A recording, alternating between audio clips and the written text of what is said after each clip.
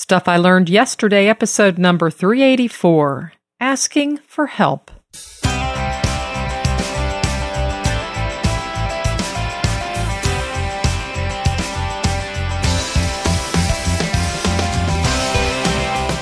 Welcome to Stuff I Learned Yesterday. My name is Barb Rankin. I enjoy taking on many do-it-yourself projects, and I believe that if you aren't learning, you aren't living. In today's episode of Stuff I Learned Yesterday, I share what I learned about recognizing my limitations and asking for help. Are you ready for a fun fact? Why don't we talk about do-it-yourself projects? Did you know that for the past 10 years, homeowners have been increasingly interested in expanding their home's living space to the outdoors? One of the ways to do that is by adding a patio. Now, a patio is level with the ground, while a deck is raised above the ground. The 5 most common materials used in constructing patios are stone, concrete pavers, poured concrete, tile, and brick. Wood decks often cost less than patios because less labor is required for ground preparation. Both decks and patios can add 10% or more to the perceived value of your home. So not only can you enjoy the great outdoors with your deck or patio, but you're also increasing the value of your home.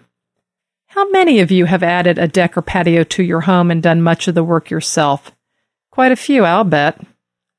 Would you like to know something that you can do yourself? How about the Friday Forum? I want you to be part of the Friday Forum. Friday Forum is your opportunity to share what you've learned so that other listeners and I can learn from you. It can be a message as short as 30 seconds or several minutes long. It really doesn't matter, just as long as it's something that will benefit others. You can participate in the Friday Forum by visiting our feedback page or calling our voice feedback line at 304-837-2278. So what have I learned? I live in Phoenix, Arizona, where we have 8 months of great weather, and I like being outdoors. I'm not trying to rub that in for those of you who are still getting over winter. Well, maybe not. I'm fortunate to have a pool in my yard, and I also enjoy sitting outside reading and spending time growing fruits, vegetables, and herbs. So having lots of usable space is important to me. Every year, I create my list of home projects. I'm going to bet you do too, don't you? And many of those projects involve the backyard. I have a lot of crushed rock rather than grass, as do my neighbors, since grass tends to burn up in the hot summer here. It requires a lot of water, and it's really not very desert-friendly. I decided that I wanted to create more living space by adding a flagstone patio. So I began my research on what I believed would be a relatively easy do-it-yourself project. I knew I needed to determine where the patio would be, its size, and the amount of flagstone and sand I would need. I'd need to move the dirt and rock from the planned patio area somewhere else in the yard. I need the correct tools to do the work. I watched videos online, read do-it-yourself articles, and consulted with a friend who had constructed her own flagstone patio. I was ready. I began moving the crushed rock and dirt to other parts of the yard, and when I completed about 60% of the excavation, I ordered the flagstone and sand from my home improvement store. It arrived early on a Saturday morning, and I immediately began moving the flagstone and sand from the front driveway to the back of the house. I had my gloves, safety glasses, and wheelbarrow, and I was able to move a number of flagstones at a time. But it still took most of the day. I had ordered 2.5 pallets of flagstone and a half a pallet of sand. Phew! I was tired by the end of the day. But the flagstone and sand was moved and staged on the back porch, ready to go as soon as I finished excavating the future patio area. When the home builder for my neighborhood began preparing the land more than 20 years ago, there were apparently a number of rocks in the ground. And I don't mean little rocks. I mean boulders, the kind that are too heavy to move or roll or to do anything else with unless you have a bulldozer.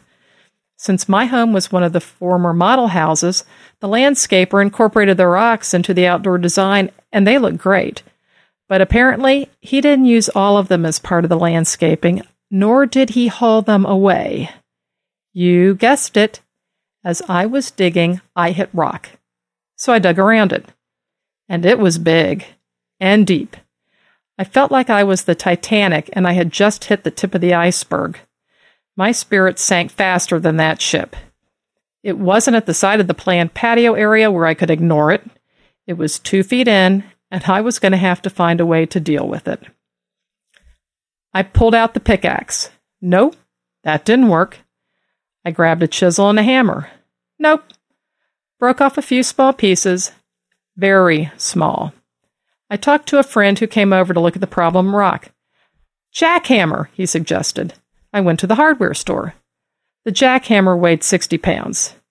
Now, I can lift a 42-pound bag of cat litter, but I finally admitted to myself that I was not going to be able to lift, much less manage to operate, a 60-pound jackhammer. It's not always easy to recognize our limitations until we go beyond them. Admitting limitations is not about weakness or defeat. It's part of the growing up process. Babies don't acknowledge limitations. They crawl, they stand, and they walk. This is good because they are still developing and growing. Many teenagers don't understand that they have limitations and often believe they are invincible, leading to poor decisions. As we age and mature, we understand that each of us possesses unique gifts and skill sets, but we can't do everything. We need our family, friends, and coworkers to complement us, to balance us, to help us. If I don't ask for help, how will I enable anyone else to feel comfortable asking for help from me? The day before I realized I had a problem of boulder proportions, I received a flyer in the mail from an individual who had worked on a project at my home. He had established a new business and was now creating more backyard living spaces, including patios. I picked up the phone, called him, and he got the jackhammer, got rid of the boulder, and he finished the project for me. I felt good about what I had done. Cleared most of the area, moved all the flagstone and sand, and I knew I needed help. And I have enjoyed the new patio immensely. Here's what I learned.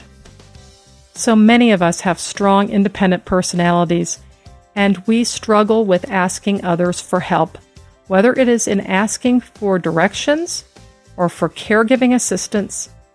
It doesn't matter. I don't like to ask for help, but recognizing that about myself forces me to carefully examine situations in which I struggle. It helps me realize when I need the help of others and how I need them to help me. It humbles me by reminding me that I can't do everything and gives me a chance to express gratitude to those who have lent me their helping hands.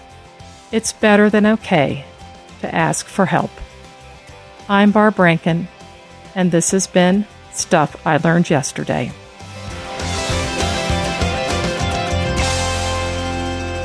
Follow Golden Spiral Media on Twitter at GSM Podcasts and Facebook.com/Golden Spiral Media. Join the Stuff I Learned Yesterday Facebook group at Facebook.com/groups/Stuff I Learned Yesterday. To subscribe to Stuff I Learned Yesterday, visit goldenspiralmedia.com/subscribe. If you've enjoyed this episode of Stuff I Learned Yesterday, I would be grateful if you'd leave a review in iTunes.